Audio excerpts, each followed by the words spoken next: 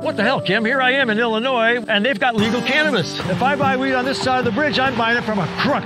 If I buy weed on that side of the bridge, I'm buying it from a reputable business person. Our laws in Iowa put people into rape cages because they smoke marijuana. How about Barack Obama, Kamala Harris, George Bush, his friend Bill Clinton? Joe Rogan used some too, I heard. It's not a gateway to anything other than illegality. So when's the drug war going to end in Iowa, Kim? Easy answer, the day I'm governor. I'm Rick Stewart, and I approve this message. Guys, I want to start the episode out by talking about, by far, possibly my favorite company of all time. A company that I am actually employed for. Guerrilla Graphics Design Agency. The team at Guerrilla Graphics is fucking phenomenal. We always have shit going. We always have projects that, and closely collaborating with people, trying to get their vision going. We can provide you with top tier effects and production value. We have everything you can ask for, including equipment and a stellar end product from top to bottom. Head over to GuerrillaGraphics.com for all of your design needs today. Trying to find your next spot for a show or event? Look no further, because Stutterbox Productions is here to help. If you're looking for a solid team of people to get you started with your next performance or event, this is the company to contact. So what are you waiting for? Head over to Stutterbox Productions' Facebook page for all of your needs today.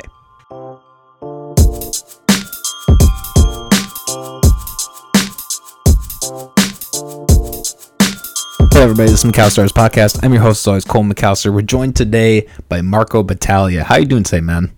Doing well. Returning guest on the episode. Oh yeah, it's nice to be back at the headquarters. The headquarters. the illustrious headquarters. Oh yeah. The mysterious things we have going on. I like the artwork. I always enjoy walking through. Oh, thank you. Yeah, a lot of it is, LSD inspired. I do have done a lot of acrylic painting, so that's kind of my thing.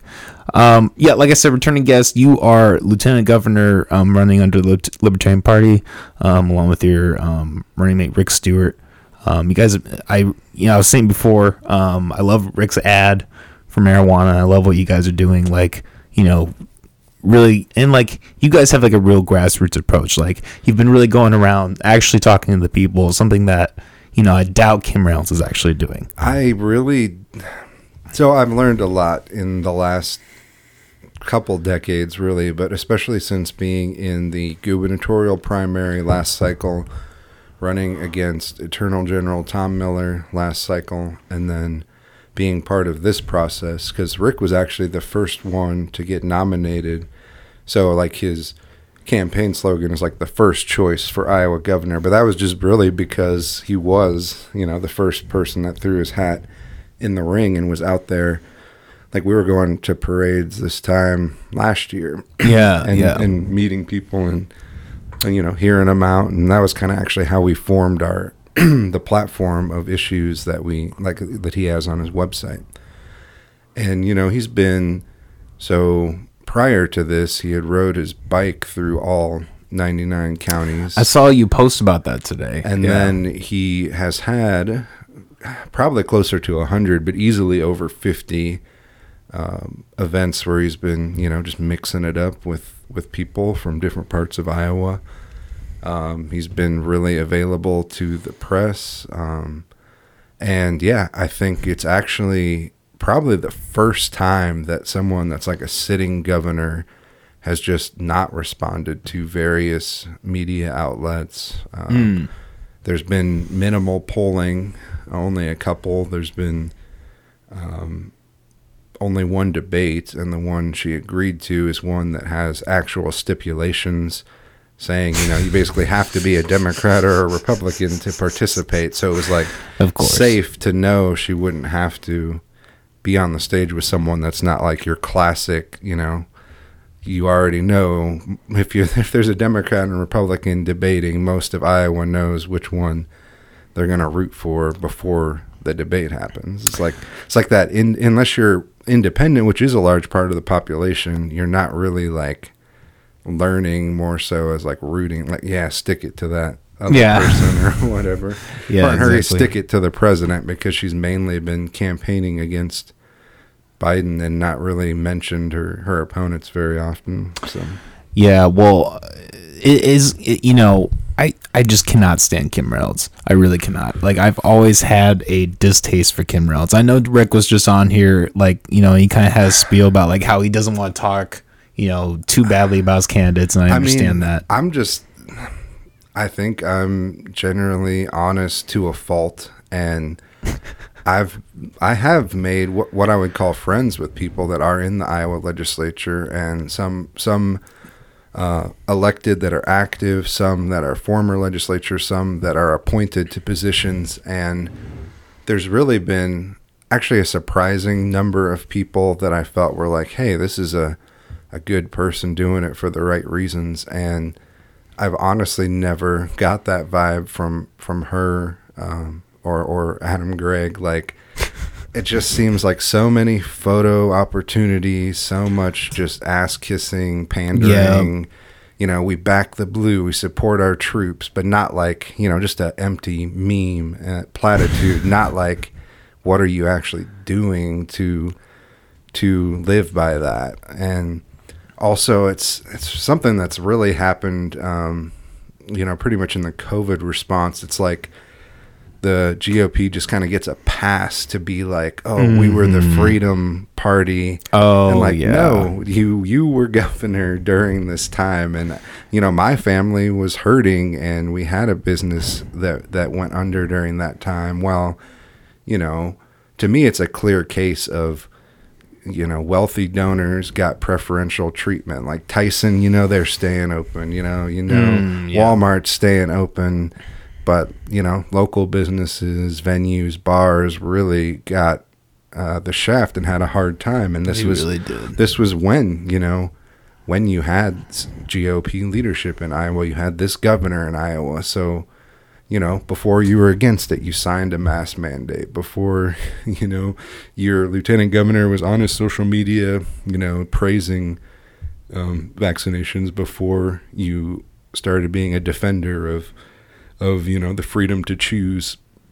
So to me, it's like just not the place of a government official to really, like, what you're really doing is, advertising for a product. And like, it's unfortunate that a lot of people don't look at that way. Like, people that 10 years ago, 5 years ago would have been like, oh, skeptical of these big pharmaceutical companies, like, then they all of a sudden jumped and became they're bowing, giving them them free advertising for their product. And to me, it's not even taking, like, what if you want to put hundreds of different things in your body, that's fine, it's yours, and go for it, whether it's an illicit substance or a touted vaccination. Like, I'm not going to, I'll give you my honest opinion if you ask, but, I'm not your doctor. I'm not going to suggest do this or do that. Like, it's just, to me, that's not it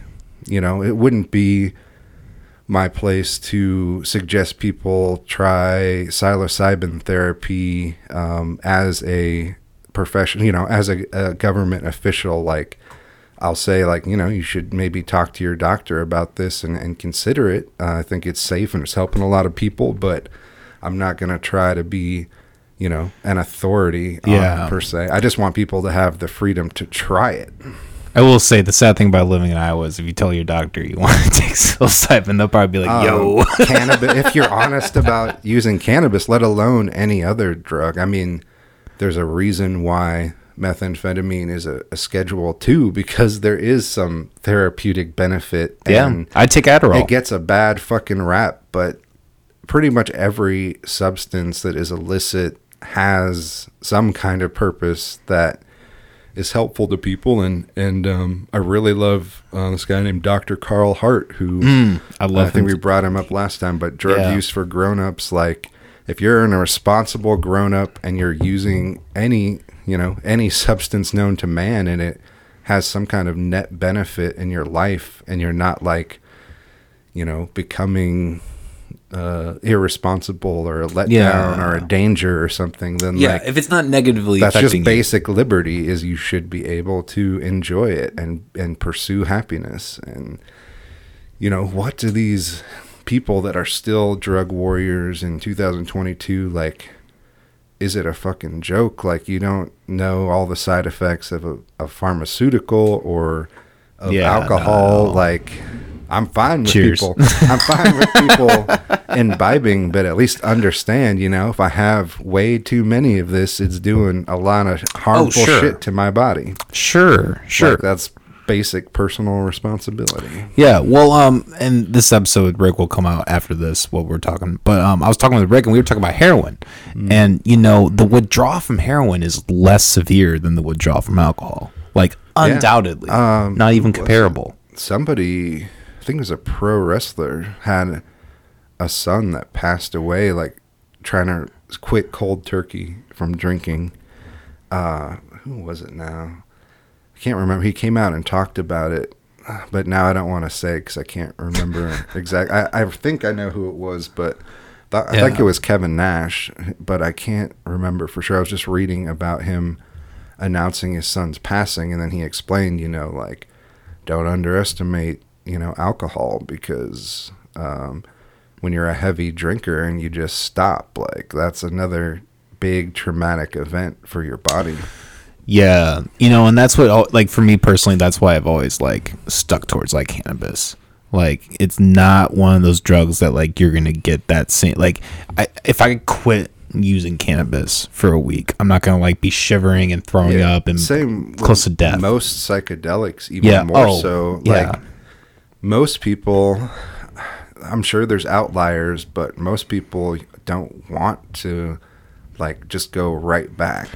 Like, usually there's like this time in between where you kind of, it's almost like they're made up to be used medicinally and not so much recreationally. Like, we call it recreational use, but just because you're not, with a therapist or with some kind of medical professional in a room, so outside, so I'm actually worried about that. Like, if we go too hard on clinical therapy, are they just gonna corner them as like a pharmaceutical, like, drug, instead of just like, they grow all over the world in our freaking backyards, and that should be allowed too, like, to have that stuff at home. And actually, it takes way more work to, grow a good cannabis crop or to grow psilocybin than most people think.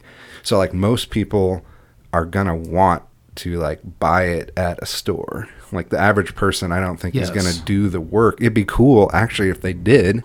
I think maybe profound for our society if people actually, like, grew stuff, like their own medicine and their own food. But it takes work and, at least some amount of money, capital to start out. So it's like there's a time investment, and there's the work, and then there's actually some skill and some knowledge that goes into it. You can't just, like, throw a seed or a spore into whatever and it just happens magically. Yeah. Well, when I took it, I haven't taken LSD in probably a couple of years, but every time I took it, like, the last thing I wanted to do was just like, hey, let's do that again. It's a 10 to 12 hour experience. Like, you have to prepare an entire weekend for it, essentially, because the next day or two you're gonna be, like, shot, because you're just exerting yourself both physically, excuse me, and emotionally, and it's like, it is.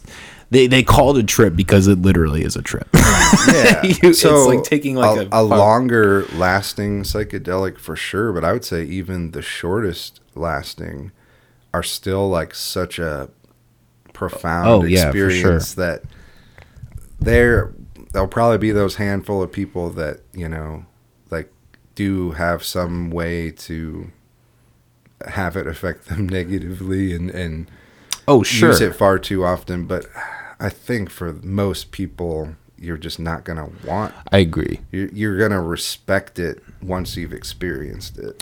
Yeah. To some degree. I mean, if anything, compared to alcohol, there's no question. Like people who drink alcohol, they are continuous. Like people who drink alcohol wake up and they start drinking. Nobody has a trip and then wakes up, 4 hours later and is like, oh. And honestly, if someone could function doing that, then yeah, fine. It's probably less harmful. Yeah. Well, they have there was a guy who did a video where he recorded himself doing simple things both on LSD and alcohol, and he was way more functioning every time on the LSD. Yeah, I think it's a big part of it is psychological, or fear of what's going to happen if you've never done it before. So yeah, but once you have kind of control over your body and understand what's happening to your mind, either from experience or from study of what actually does happen, yeah, I could see that becoming way more kind of in control and kind of just making it a really positive experience. Set and setting is what they always talk about. And yeah, everything is so important. Your dose, your set, your setting. Just it's not something you just can just go into after a chaotic day, no plans, you got a bunch of shit you got to do, and then it's you're not Hunter S. Thompson, Yeah, unless you're unless you are, unless you're doing all that, and it'll probably wind up similar. Yeah, that motherfucker took acid every day. Yeah, he would write. He would take acid and he would just write. That was his. I couldn't imagine, wanting to. Exactly. But yeah, so one thing that I really think has gotten missed, or, even your Grassleys and your Kim Reynolds, pay it lip service, but they don't really get into the nitty gritty, is the fentanyl situation. And I have gotten to the point where I've talked to enough people that have had experiences. I've talked to doctors and first responders, and even just now if you're a mall cop, you experience overdose and you carry Narcan. I've talked to the security at Jordan Creek Mall, and they have a lot of overdoses. They've administered Narcan, and it's either shoplifting, teenage fight club, or an overdose, and that's their daily cycle through. Yeah. We had a guest on recently who I hadn't researched this, but apparently in Des Moines a person died from touching a door handle that had fentanyl in it. I would have to see the I would coroner too. I would report, too, because I'm not. You can't just die you don't think from so? Touching fentanyl. I have heard that. Maybe if you rubbed it in your eye or sucked your finger or something. But so, see, and this is the thing. This is not a it doesn't scholarly absorb podcast. Through your skin. There's a lot of fear mongering and a lot of myth, the cop just touched it and just fucking. You don't buy it? No, okay. No, and like I said, I haven't looked into it. I didn't research it. Fentanyl is a very therapeutic thing, and for people that have chronic pain, I've talked to a man that got electrocuted horribly, and is just in constant fucking the worst pain you can imagine. And fentanyl is what gets him to kind of be able to live a normal life. Yeah. So it has its place. I don't think it shouldn't be demonized, but what you need to know is, we need drug testing, and we need safe supply. Yeah. We need to know what dose of so, you can go on Snapchat or anything probably and buy pills, and there's a good chance that it's fentanyl, no matter what they say the pill is. Exactly. And that's what's fucked up. But there's a way we can fight that, and that's to have it be common to have drug safety testing, common to have a safe supply. Yeah.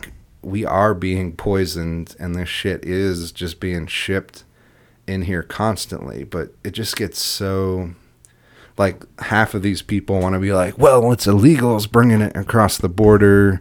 The other half wants to be well, they're making it in China. Well, you're defeating, you're not really getting to the point that if we want to save people's lives, we know how. We know to make drug testing common and easy, and have a safe supply of it, so Yeah. people aren't going and, you know, picking an emoji and saying, I want, you know, hydro, and then it's just fentanyl that they get, or whatever the fuck, you know, like Yeah. some kids not buying something that they think will help them sleep, and then it's just fucking fentanyl and any of that. Yeah. Well, that's what's really great about EDM festivals. There's Yeah. a lot of those. Drug safety is Yep. becoming a lot more common, and there's a great group called Dance Safe that I love. Like they're constantly pumping out fentanyl test strips and just making sure that people that go to those sorts of events have the safest and best time possible. Yeah, I wish drug testing was more common. Even buying acid, I had times where I was like, should I get that kit? You know, like that's why I don't buy it now. What I say I'm talking to some basic, you know, small town Iowan that has not really thought about that beyond, like, you know, drugs are bad. Just say no, like Ronald Reagan. Yeah. Marijuana is the most dangerous drug known to man. Dude, fuck Reagan. Fuck. Yeah, I mean, while selling cocaine from the Contras. I'm glad we're finally at a point where, like, most people under 40 can be like, yeah, that was not like the we shouldn't put this guy on a pedestal. You know what's crazy? Donald Trump stole his slogan, or his slogan. America Great. There's a pin that I've seen that has H.W. Bush and Ronald Reagan, make America great again. Like, bruh, It's not even original. you're not even original. They wouldn't even give you nothing besides a cameo in Home Alone 2, bro. Did they edit him out of that yet? I know that there was talk about it. They were trying to. There was talk about it. What do you think about? Do you think Trump has a solid chance, realistically, for the presidential? I didn't think he did the first time. Like, at first I was like, well, I'll see what he has to say, and then he came here in Iowa, like, right out the gates, like, oh, they're not sending their best and they're bringing drugs. And I was like, fuck. I got it that he was wanting to win and just saying what he thought he needed to say. But if you watched him in an interview any time before he announced he was running for president as a Republican, he never said shit like that. Yeah, no, not at all. Like, nothing remotely right-wing came out of his mouth. He was a his Wall whole Street life. guy. Yeah. Well, that's the thing, like, that somehow you get rural Iowans to, like, support a New York building management and Wall Street type dude. Like, how did that fucking happen? I don't know. Like, I just think about, like, you know, in the 80s or 90s, if you'd be like, all right, your politicians are going to be Donald Trump, Dr. Oz, and Herschel Walker. Like, dude, as a Vikings fan, like, so, you know, I was born in 85, but I don't know if you're familiar with Herschel Walker. No. So he was a football player, and there was a trade that happened that was, like, crushing to the Vikings, and it was basically involved Herschel Walker. So it's like, fuck, like, this fucking guy still out here fucking, I don't know. But yeah, like, the fact that Dr. Oz too, what the fuck? So what, they ran for president? Is that... They've run for different positions. Oh, okay. Yeah, just the fact that, like, yeah, they're seen as viable politicians because they're running as Republican. Yeah. No, I mean, Trump is crazy, man. It truly is removed. You know what? It is like a cult. I mean, there's no other way to look at it. For real. Like those paintings of Trump and Jesus, those get me every time. I can't help myself. Autographing Bibles, like, what the fuck? How did we get here? Have you seen the video of him? He's in a Catholic church service, and like this like group of priests is like walking the middle aisle, and he like acknowledges all of them, and then a black priest walks by, and he just like looks away, and then he goes right back to the. I don't even think, and I didn't like Biden when Obama picked him to be his running mate. Biden's awful. This dude was awful, and he was like the antithesis of what the current average Democrat voter would vote for. Like, if you look at what he actually did when he was in office, like, you might as well be a Republican. Like, if you just look on like voting history. Yeah, right. So it's in this day and age, he would be for sure. Like, how is his positions in the 70s and 80s? Like, yeah, he would definitely be that. Yeah, no, that's a whole wacky world. And I was hoping, I think one day people will be over that shit, but we'll have to find out, I guess, here in a couple weeks if Iowa is even close to being over it. Yeah. Yeah. Do you think Biden's going to make it to the end? I don't know. I didn't know if Trump would. I didn't know, I didn't know, if either of them would survive, a bout with COVID. Yeah, they're both old as fuck. Either of them would survive, walking up steps. Like,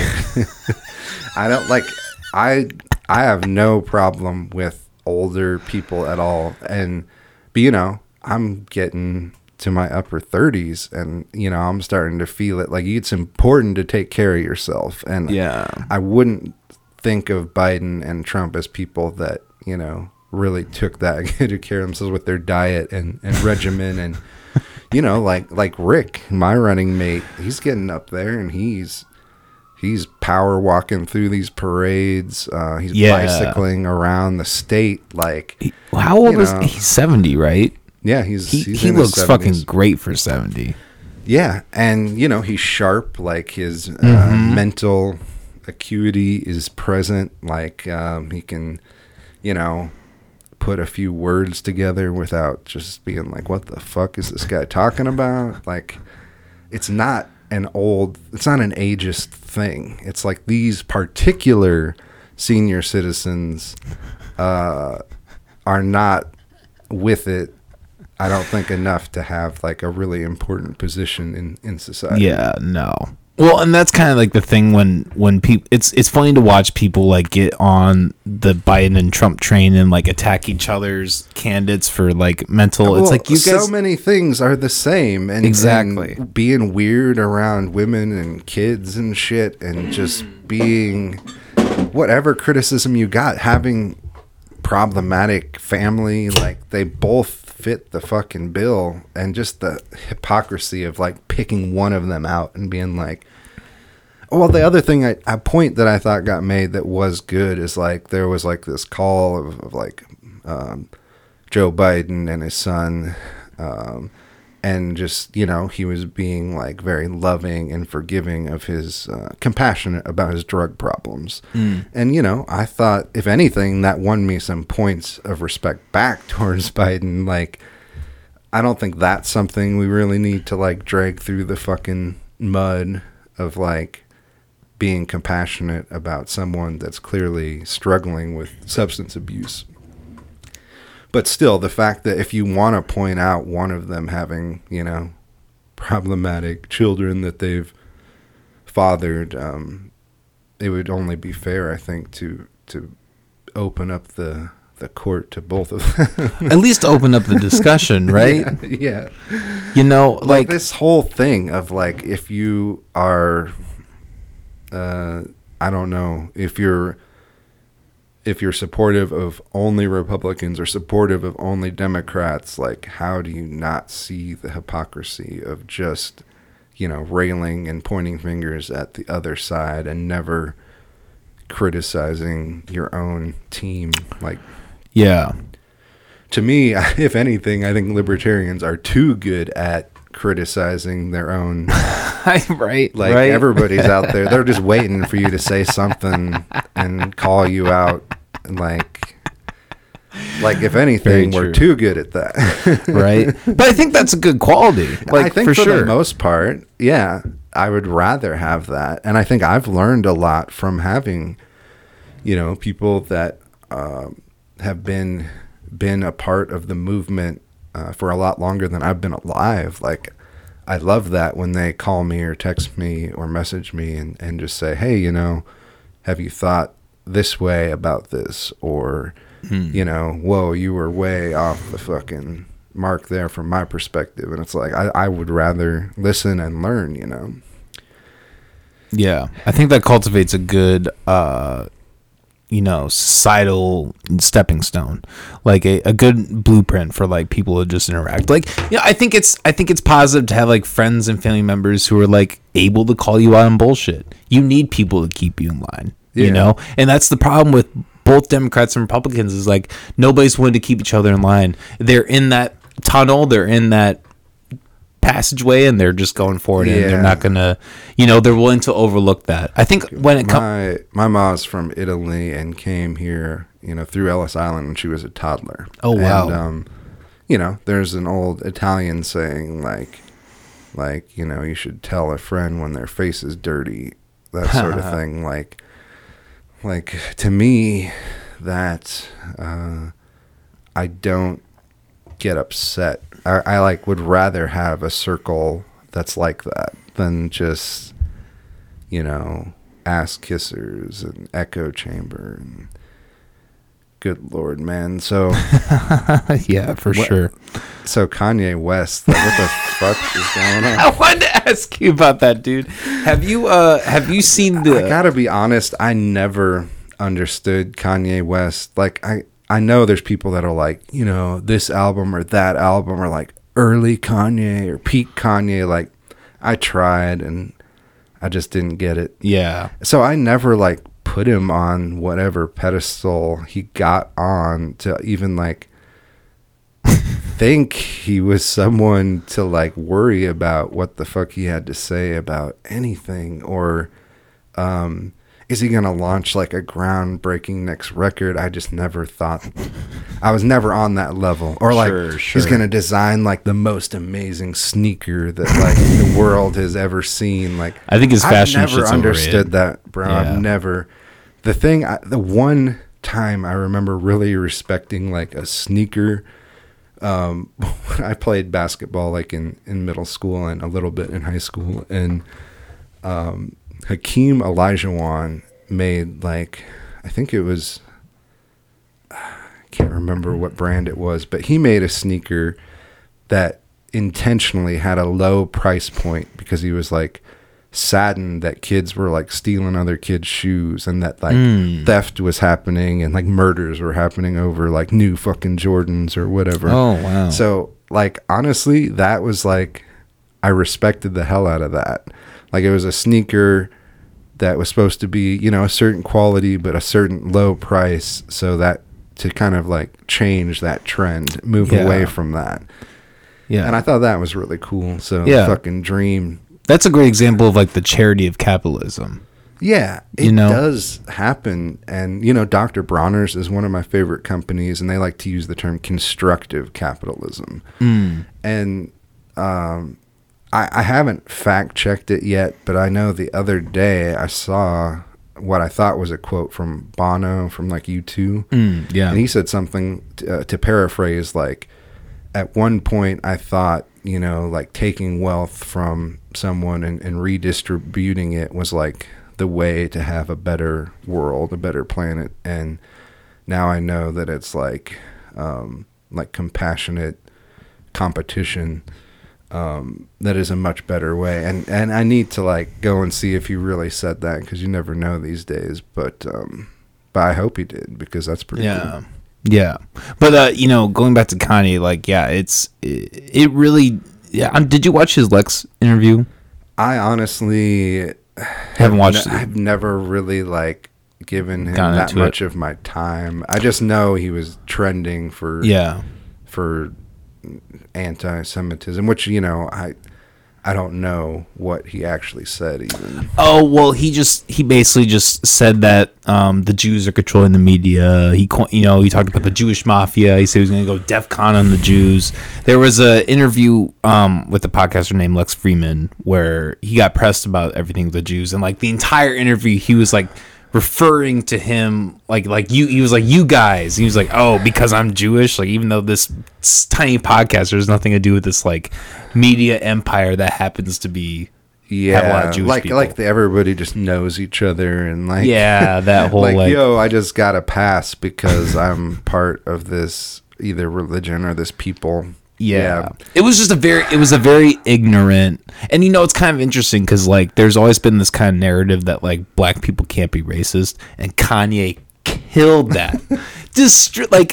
Nobody can say that anymore because this motherfucker just went AWOL on the Jews for like 2.5 hours straight.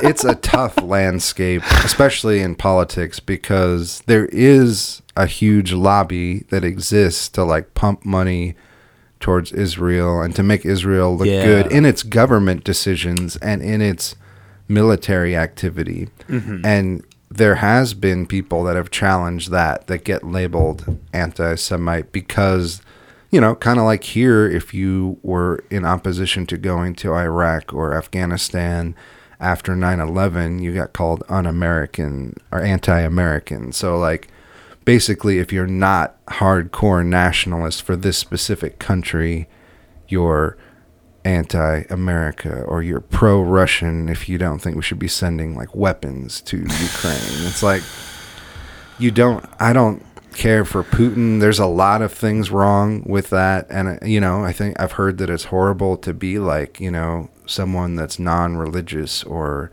that's not a cis heterosexual in Russia. So like that's not well, cool. in Ukraine too. Yeah, that's the thing. Like Ukraine gets painted as like this, like, oh, they're great, and they really are. When not. There is weird things at play, geopolitics and a broader, military structure, but entangling alliances, then like all that goes out the window of like right and wrong, and like I've become so like anti-force and anti-war that I just don't think it's the answer to arm anyone anywhere.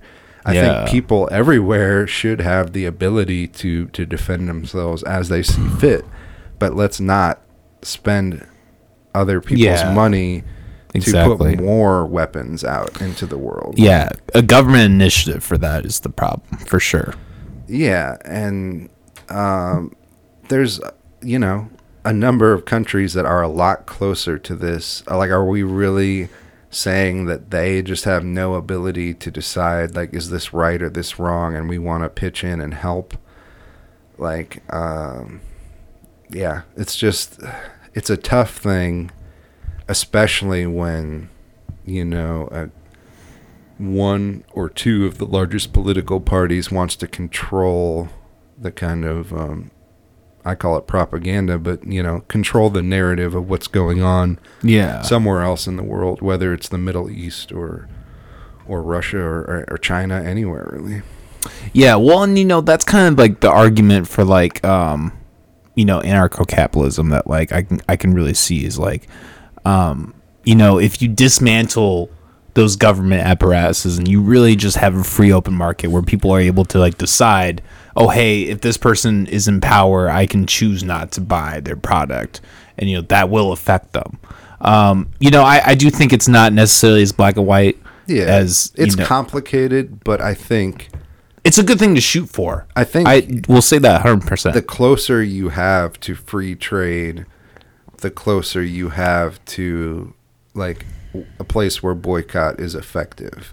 Yeah. And, I definitely don't think we should be making laws saying you can't boycott. Like, that's another thing with Israel in particular. Like, there's states that actually have government legislation that's saying, like, oh, you can't boycott, companies that are from, a certain country. And that's just really bizarre to me that, you know, people are that, I don't know, bought and paid for. But I've experienced that firsthand from everywhere from city council to, you know, statewide office to working for national politicians. Like, you know, I think at the end of the day, if you're getting donations that amount to more than most people make in a year, you're something is wrong. Like, people want something in return from you.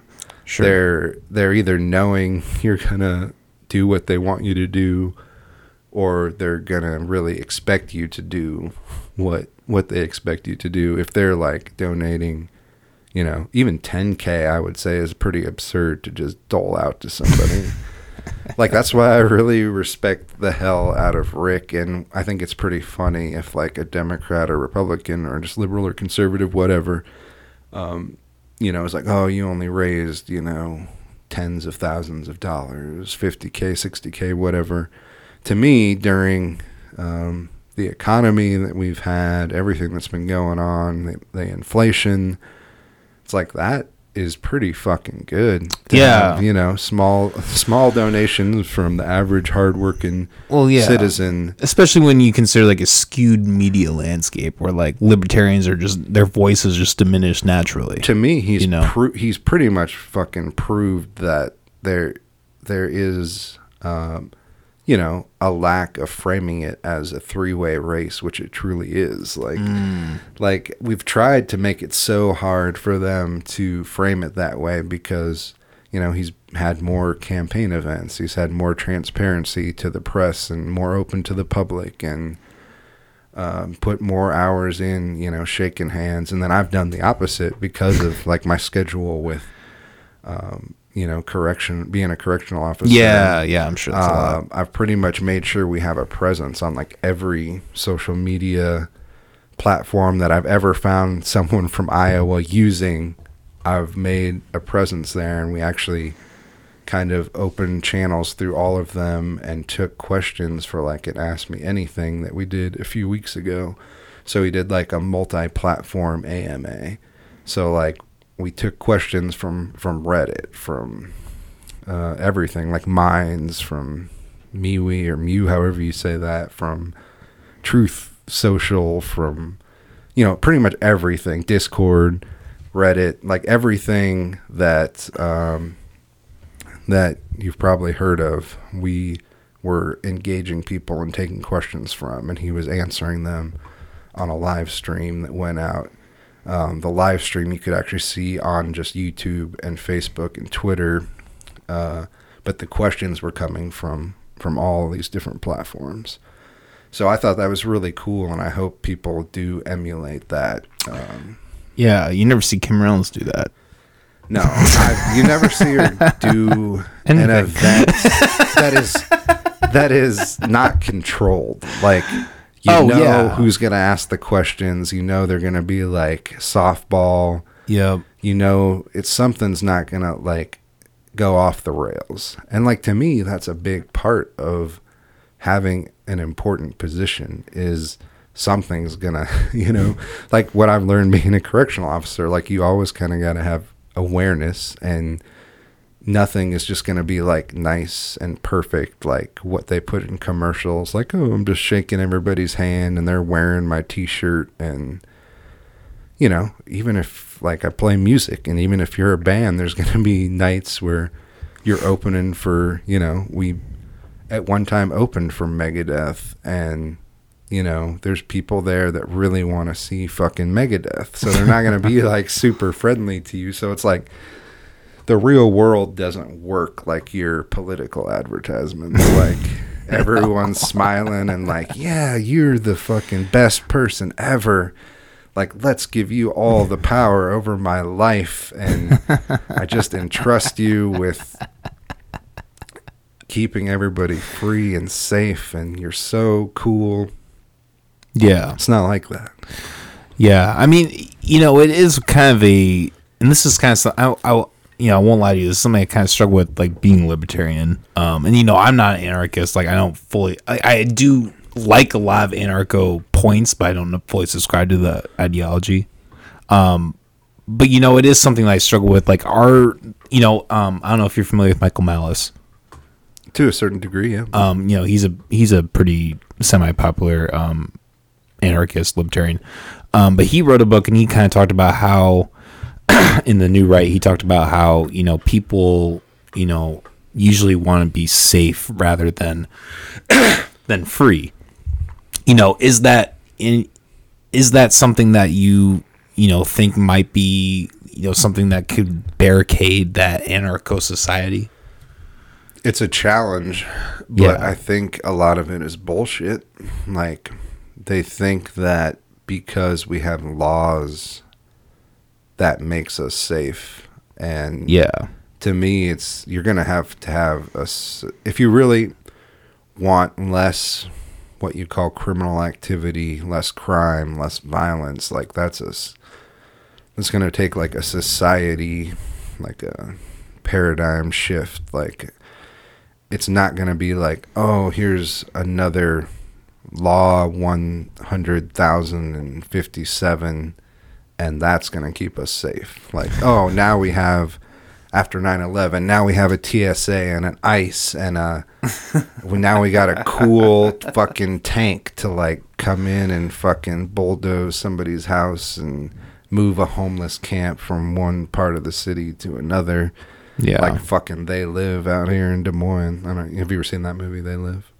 No. But yeah, fuck. It's like, what do you think? You're just moving around people, or like even when someone comes through the system and they get incarcerated and they go to prison. I've seen people that we release and then they're on the corner in Des Moines asking for money. Like, it's just this vicious cycle of like, what do you think's gonna happen if you just keep moving people from one place to the other without addressing the problems? Like, same with like moving a homeless camp, just like without having some other hand up for these people. Yeah, they just did that in Des Moines. Yeah, they constantly do it, and there's a literal budget for this. Like, you're just wasting people's money doing horrible shit to people. And, it always seems to be, like, right before, like, cold weather and winter, too. Yeah. Like, where do you expect... It's not like a shelter is the answer to everything, because, A, you pretty much don't get to have your property, B, if you have, like, a dog or a pet, you don't get to keep that. If you, I don't think it's right to say, like, oh, you got to be cold turkey off whatever drugs or drink you're using to get as a requirement of being like helped and safe and warm and shit. So there's just so much wrong that I truly feel like there's evidence to support, loads of evidence to support this, that like housing first principles coupled with harm reduction, and I really like the clubhouse model of mental health care and kind of using that idea for addiction rehabilitation, like community-based services, where I think, you could have tripartisan agreement. Because I like to think of it as like you're lending someone your hand and you're helping them grow economically. You're not just like, here's a hand out and just good luck and we'll keep throwing money at the problem whether it gets better or not. Like, this is evidence-based, that when you use these models, and especially in cities the size of cities that Iowa have, like, it seems there's mountain of evidence to support we could actually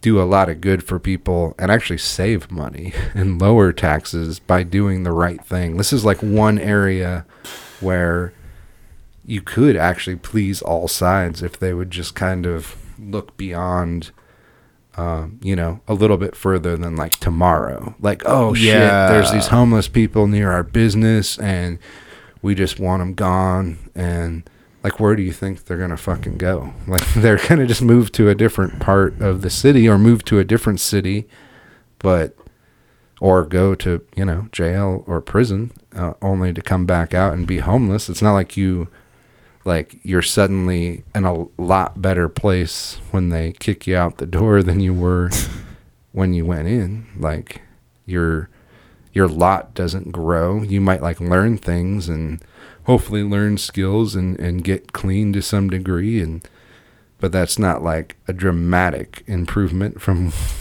where you were before. So yeah, that's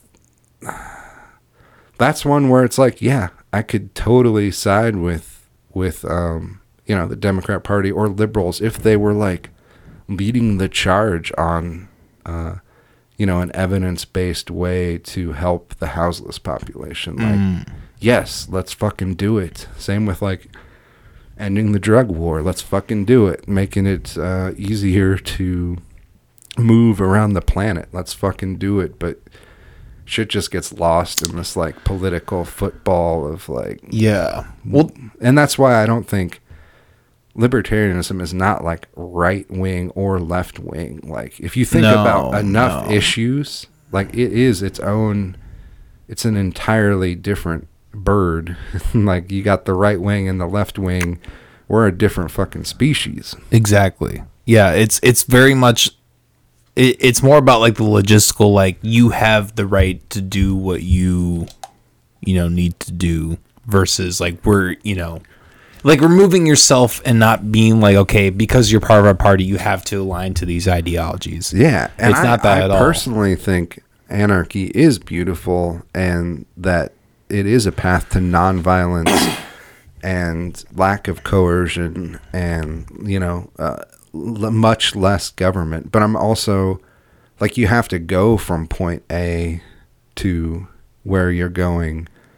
I'm realistic in that sense. Like, I can't just pick up my family and go really anywhere on the planet and be like off the grid magically. Like, you're going to be part of a community somewhere else that has their own government that's very far removed from individual liberty and personal responsibility. I think the difference here is that we still have these documents that we put, on display that claim to protect liberties. But if our politicians aren't defending them and our people aren't speaking up about them, then they're just that, pieces of paper. And before they existed, I feel like we had these rights and, maybe some things. They started to use these documents to actually limit the rights that people have. So I see that, and I agree with that sentiment. But there's this great book actually, it's called "The Moon is a Harsh Mistress," and it's kind of talks about like a revolution, and then you get to set up your new government, and then everyone wants to be like, well, people shouldn't do this or people shouldn't do that. And then every time you're like making it more complicated, like, oh, we want to make sure we have freedom and liberty, but how many things do we have to say like people are free to do, really? And that's the thing, like the beauty of the Bill of Rights is like basically everything. You're basically free to do everything except for a few very specific things. Like, and one is fucking don't use eminent domain for private companies' gain, and that's an issue still today in Iowa. And same to me, growing a marijuana plant and using it as medicine is a very basic medical freedom. And so when we have an incumbent governor, no matter what party they're from, that doesn't respect the most basic of property rights, doesn't respect the most basic of medical and agricultural freedoms, like that's a huge problem. And for the longest time, that's been, whether it was a Democrat or a Republican, they both fit the bill. Yeah, exactly. Well, that's such an infuriating aspect of Kim Reynolds. It's like she wasn't even elected into her initial position. I mean, Terry Branstad got picked by Trump to be the commissioner to China. I do worry that our politicians, like, that'll be a trend for, both of the larger parties. Like, agreed. Instead of letting two new people duke it out in an election and, all the problematic things that entails, let's make it even more problematic by just stepping down and handing, the role to somebody else. So now they're the incumbent and they have that advantage. Yeah. And they have hundreds of thousands, millions of dollars to make sure there's an advertisement in every commercial break. I think that's another challenge to, when you talk about roadblocks, is like the older people. You want another beer? Sure. Right. The older people vote the most often and the hardest, and they're also the ones that watch the most, like your local news, your regular commercials. Like there's some people that that stream and skip the commercials and whatever as best as they can, but I think like the older the age you are, the less that you do that, it seems like to me. So if they just are getting the news from their local TV channel and their local paper, and that local paper doesn't mention that there's a third person on the ballot, like that's a huge problem. Yeah. You're not even learning till you actually show up to vote that's even, that there's a competition. Exactly. Well, it's beauty of the internet too, though, is that I feel like, people like my age and younger, like, there's a huge rise in libertarianism among young people. I think the internet has a huge part. And then those are the people that don't vote the most, which I understand. I understand if that is like your principled stand, is that you don't vote because you don't believe in it or because it's corrupted. Like, that's cool. I respect that, and I've actually been there. I was going to say, you just don't vote because you're apathetic and you're like, I want to complain about everything and be offended by everything, but I don't want to like take part in, changing things. Then that's a problem. Like, but if you're like, like this is a principled stand that you're taking, I can support that, honestly. But yeah, definitely. Speaking of anarchy, I have I want to play devil's advocate with you just really quick, and I want to ask. So let's say tomorrow that we, had an anarchist society. There are these corporations that have, an immense amount of power, and I think a lot of people, misconstrue, business with like. I think they misconstrue how this power is amassed. Yeah, so exactly. much of it is through being in bed with the government. Exactly. But so let me ask you this though. So we have these corporations that are that big. If we had an anarchist society with these corporations, don't you think that is it possible that they have too much power and that libertarian anarcho society is not the answer to that? I think it's entirely possible, but I think we've never really given it, we've never had a scientific test. Yeah. So I find it really hard to imagine it being like this hellscape that is somehow worse. But if it was, then I imagine people would be like, well, we need to start a government and we need to get this shit under control. Like, I guess I don't have a fear of that. Okay. And anyone that does, I don't think it's based on reality because you haven't had that experience. Like, I think the Iowa Constitution is actually a pretty liberty-friendly document, and I think to a certain degree the Constitution and the Bill of Rights are too. So a lot more so than what a lot of other places in the world have in place in terms of government. So at least we like still have it in our history books and pay lip service to it. Whether or not our politicians understand it or care about it, that's another story. Or our people are standing up for their rights. And I think they more and more people are, but because, it seemed like when I was a kid, it was very much like you just respect authority every turn. Like, yeah. And I think a lot of people have woken up to, you respect people that deserve respect, that earn respect. And like, hell yeah, I respect people that are doing this amazing thing to keep people safe. But there's a lot of people that don't take that responsibility seriously or that do fuck up. And you shouldn't just, those people don't just get respect because, because they're a politician or because they wear a badge or whatever, or because they wear a funny hat. Like, you know, you should respect humans, other people on the planet, because they do something to earn that respect, not just because they have a title or whatever, or got so many votes. Sure.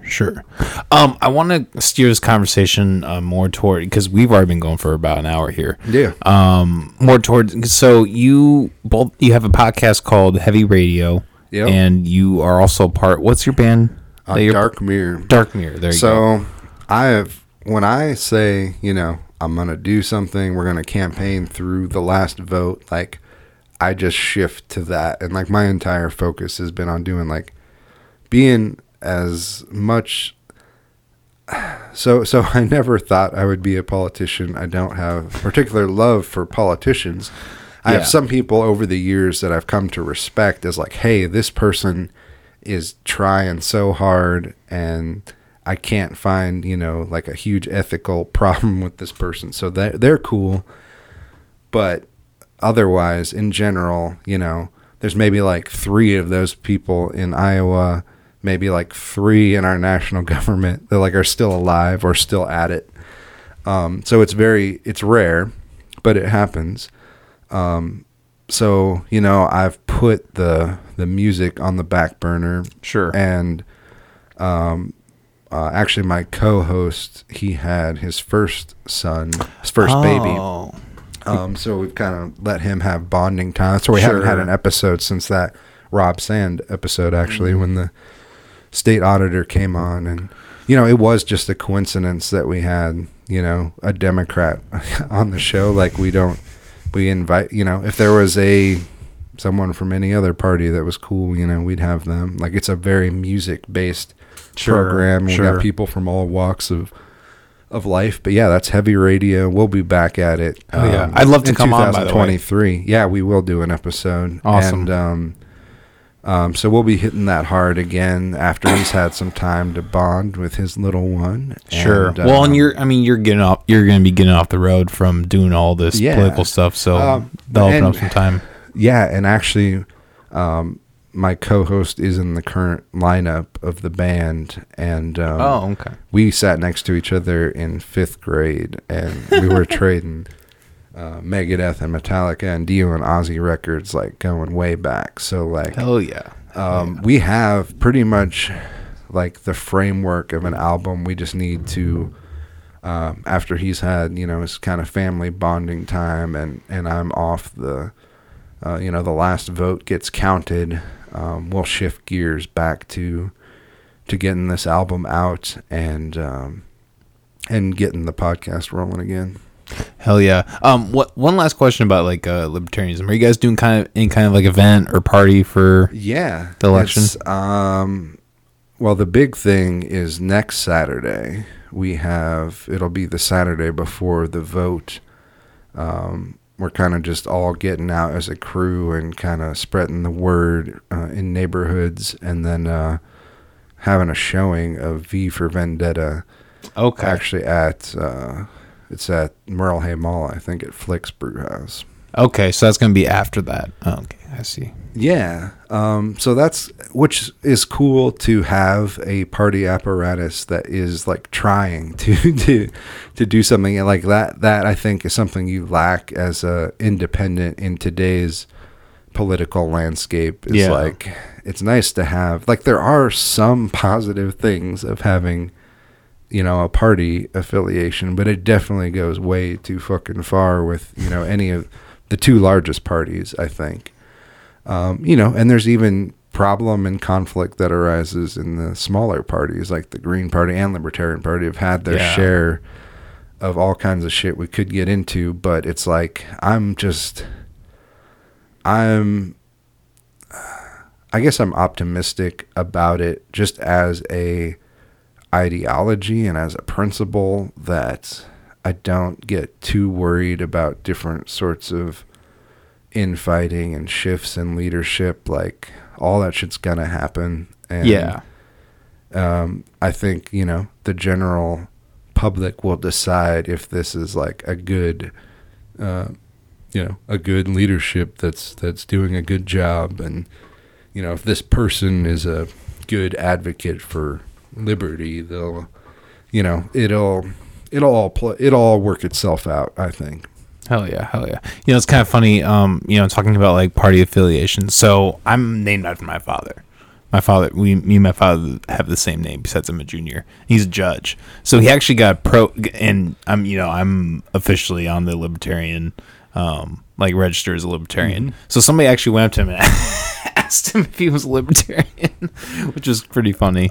He was just like, he told me, he was like, oh, well, that makes sense because someone just came up to me. I was telling him I was libertarian. He's like, oh, someone came up to me and did that. Yeah, I think that happens. Like, for me, I mean, we seek each other out. We're like, I would say my ma pretty much instilled me in the basic principles of libertarianism without being like registered as a libertarian or even necessarily knowing like that much about the party. I see, just the core values, which I think honestly a lot of cultures, like Italian, like Latino, and a lot of different cultures, I think are even indigenous culture, a lot of them, like, to me, it aligns with the basic principles. Like, yeah, you get in trouble when you label something, and then there's hundreds of years of people that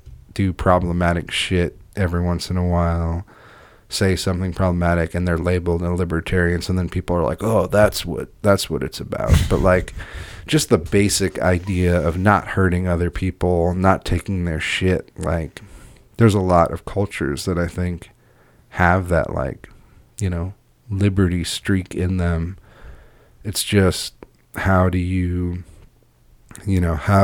sell that to enough people that it makes a huge difference? And I think that's the challenge. Hell yeah. But yeah, no, as far, like, right now, I'm so jealous because I have been just in the books, in the, building relationships with legislature, with different people of different, fancy titles, and between that and working overtime as a correctional officer, like, I have friends just recently that I've seen, like the Misfits, seen King Diamond, seen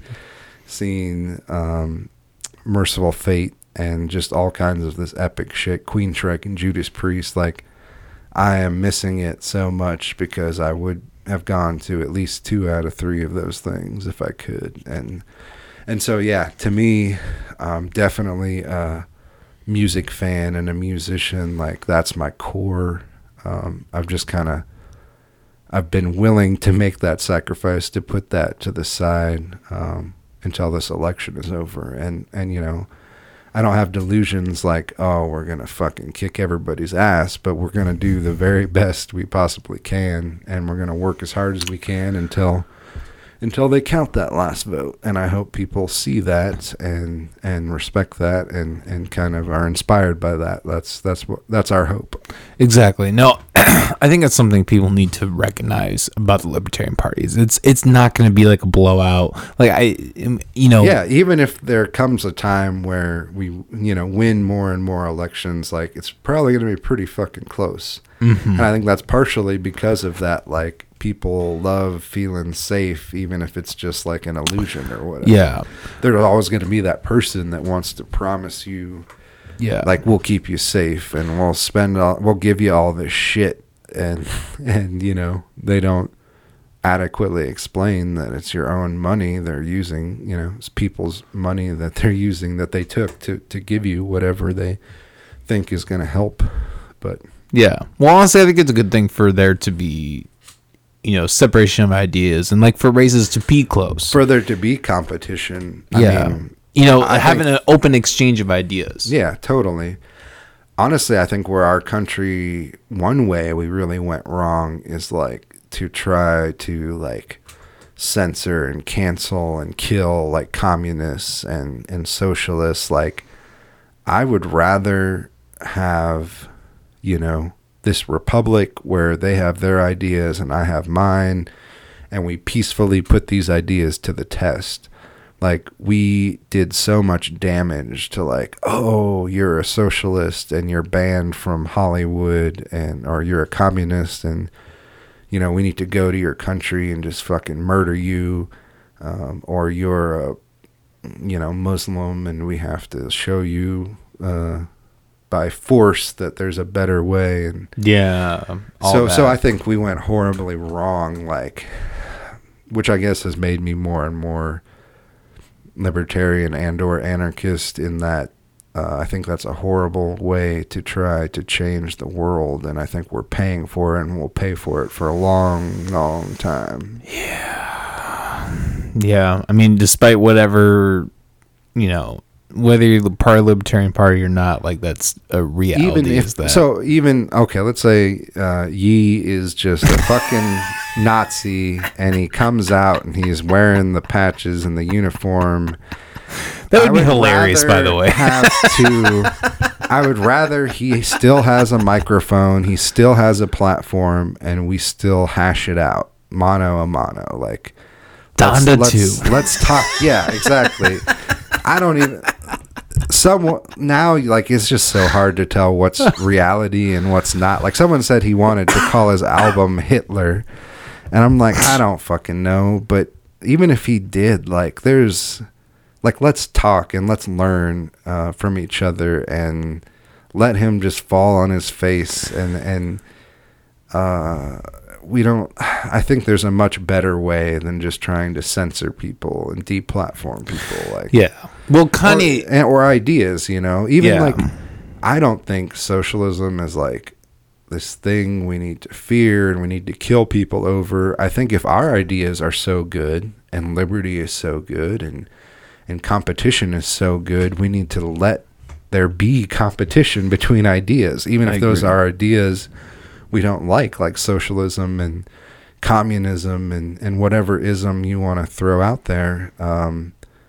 Like, you can't just win over everybody. Like, you're not going to win over people that love democratic socialism by, you know, owning them on Twitter or, like, deplatforming them because you don't like them. It's the same way as, like, you're not going to win over the alt-right or the mega crowd by, like, making it so they don't have a space or don't have a voice. Like, you're only going to win these hearts and minds by, like, teaching them and learning, you know, giving them learning moments and like, maybe, you know, you don't take someone out of a cult by, like, isolating them. Like, I think it's actually quite the opposite, like, showing them that, like, letting them learn from themselves that, hey, maybe this was really fucked up, and, you know, I'm amazed that I got sucked into this, but I don't think that's the way. Like, censorship and deplatforming and canceling is, like, some people's heart might be in the right place, but it's not, like, it's making society better. Yeah, it's not a good You're solution. not winning people to, like, now they're going to go and vote for the person you like because you did that. Yeah. Like, you know, like with Trump, like, I truly believe that Trump wasn't the problem. He was the result of the problem. And I always thought the best thing you could do is, like, let him talk and let him just make a fool of himself. Yeah, let For him. real. Don't ban him from Twitter. Like, let him talk to people, because even his own crowd, like, soon enough will be like, what the fuck is this dude fucking talking about? he threw all the January 6th people under the bus. The next day he was like, yeah, we totally. I think by now, actually, if there wasn't all this, like, movement to take away his voice, I think it might actually be a phenomenon that has passed by now. Like, his own worshipers would have turned against him to a greater extent by now if we allowed it to happen. But by the simple fact of, like, feeding into it, like, oh, you aren't letting him communicate on Twitter, and, you know, you're never giving him a chance, like, that just, like, makes it like this excuse that they just give him a pass for everything, like every fuck up and every cringy thing he says. Like, well, we have all this ammunition of like, you took him off social media, or you just run all these like negative pieces about him. And like, I think, people are especially if you're trying to be a politician, like you're your own, you can be your own worst enemy. Like, you will say something eventually that if you're not in it for the right reasons, you're gonna fuck up and fall eventually. And I think we're just making that process a lot slower when we try to like, limit people's speech and that sort of thing. Yeah, exactly. Well, let me ask you, not really even controversial for libertarians, but like, do you think the 2020 election was stolen or rigged in any way? I think that really every election is. Yeah. I mean, that's the basic answer. And so the fact that more people are hip to that, like, look a little further than last election. Like, look at every election. JFK is one of our most popular presidents of all time. And his election was like his father, paid mafiosos to like rig the election for him. And there was a lot of legitimate election rigging going on in the JFK election. And, it's only gone downhill from there. And so, yeah, I think once, you have two parties that pretty much are owned by all sorts of large corporations, and I honestly think there's a lot of what we call like the elite, or just some of the 1-2% that don't really give a fuck who wins, as long as it's a Democrat or a Republican that they have some level of control over. So I think the fact that we don't have, these free and fair elections, that is the rigging. That you can't just be like, hey, this is a guy that thought he could do better than the other people, and he decides to run, and he doesn't have like the same shot as like someone that's an establishment Democrat or Republican. I think that is the election rigging and the extent of election rigging. Like, you basically have to be like the George Carlin, like, big club. You have to be a member of it. Yeah. And then it's rigged in your favor. But I don't think it's like, I don't think it was like straight up, we just took votes from the Democrat and gave them to the Republican. Like, I don't think it was rigged on that level, personally. I think it's a bigger picture than that, a much bigger picture than that. I agree. I don't think it was necessarily like, I just can't imagine, like, there's the people that have the most power, I think, would have been just as happy with Trump or Clinton, just as happy with Trump or Biden. Like, there's just not, if you look at thousands of different issues, there's not enough difference for, I think, it to be even worth like trying to break this little rigged game that they have of elections, like, just because they like one of those two better than the other. Like, I just don't buy it that I don't think it was rigged on the level that like that mule guy documentary filmmaker says it was. Like, or like, ballots were excuse me, like that ballots were getting fucked with or whatever. I don't necessarily agree with that either. I do think, I'm sure some percentage of votes and ballots get fucked with every election, but I'm also fairly certain that it swings like both ways, and a lot of them cancel each other out. Exactly. I don't think it's just a Democrat problem or just a Republican problem. I think we should strive to do better and have, but to me, a freer and fairer election means like probably like using technology, which a lot of, Democrats and Republicans are afraid of, like to use like blockchain technology to have secure voting, and things like having like open primaries so independents can participate, and not forcing people to register as Democrat or Republican if they want a caucus or primary. like that really skews things, and that's a barrier for sure. And not having like these hoops that people have to jump through if they're independent or not Democrat or not Republican, things like that, I think would be passed to better elections. Ranked choice voting, I personally support. I think it'd be an improvement, not like a be-all, end-all, but it would be better. So yeah, things like that, not having forums or debate or polling that has like all the people on the ballot, making it harder for non-Democrats, non-Republicans to get on the ballot. Like that's the election rigging. Not like, hey, we just went over and turned all your Trump votes to Biden votes or all your Clinton votes to Trump votes or your Al Gore vote. Like, okay, that was a different situation where it seemed like there was a lot of evidence that, W. Bush was, just another problematic election out of a long history of problematic elections. Well, I think when it comes to like, pointing out the corruption in the election, a lot more of it has to do with like the media control.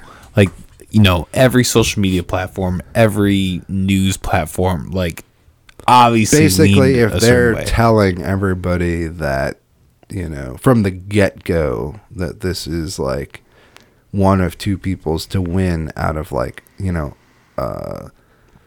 hundreds of thousands to billions of people, depending on what election it is, like, yeah, that's a problem. You're basically rigging it and framing it the way that you want to frame it from the starting gun. Yeah. So yeah, I think it wouldn't be inaccurate to say elections are fraudulent or rigged, but it's a lot bigger picture, a lot more things that need covered than just like, it's more nuanced. Oh, those machines turn the votes from one to the other. Yeah. Like, I think the powers that be were perfectly content with like, Trump or Clinton or Trump or Biden. No, I'm convinced they're on the same team for sure. They answer to the same masters. And, are still like touting this whole narrative of at least one of the two larger parties are like the answer to everything, to all our problems for a certain percentage of the population. Exactly. So they're not really a threat to any of the powers that be. And I think if they were, they'd be treated a whole lot differently. I agree, man. Well, hey, I think this is a good sentiment to end this episode on. We've been going for almost an hour and a half here. Obviously, we have the election coming up November 7th, I believe. Tuesday the 8th. Or the 8th, yep. Sorry. The episode with Rick drops 7th. You can vote at your auditor's office right now. And actually, it's the thing a lot of people don't understand is like even like the window to vote absentee is already passed. So there's probably a sizable percentage that's already voted, but if we could motivate enough people to go and want to break the duopoly, even getting 4 or 5% of the vote will do that. So that's the low bar, and yeah, we feel pretty confident about that. But we'll keep working to do as good as we can until the last person puts their vote in. Hell yeah. Marco, it's been a fucking pleasure, man. As always, it's great to have you on. Everybody, cheers. Go vote Libertarian on November 8th. Let's fucking shake this shit. Let's get it going. Hell yeah. And we'll put all your links in the description. We're here every Monday and Tuesday, Monday and Thursday at 7 p.m. Go check out our Patreon if you want exclusive content. All that. All right. Peace, everybody. Have a good night.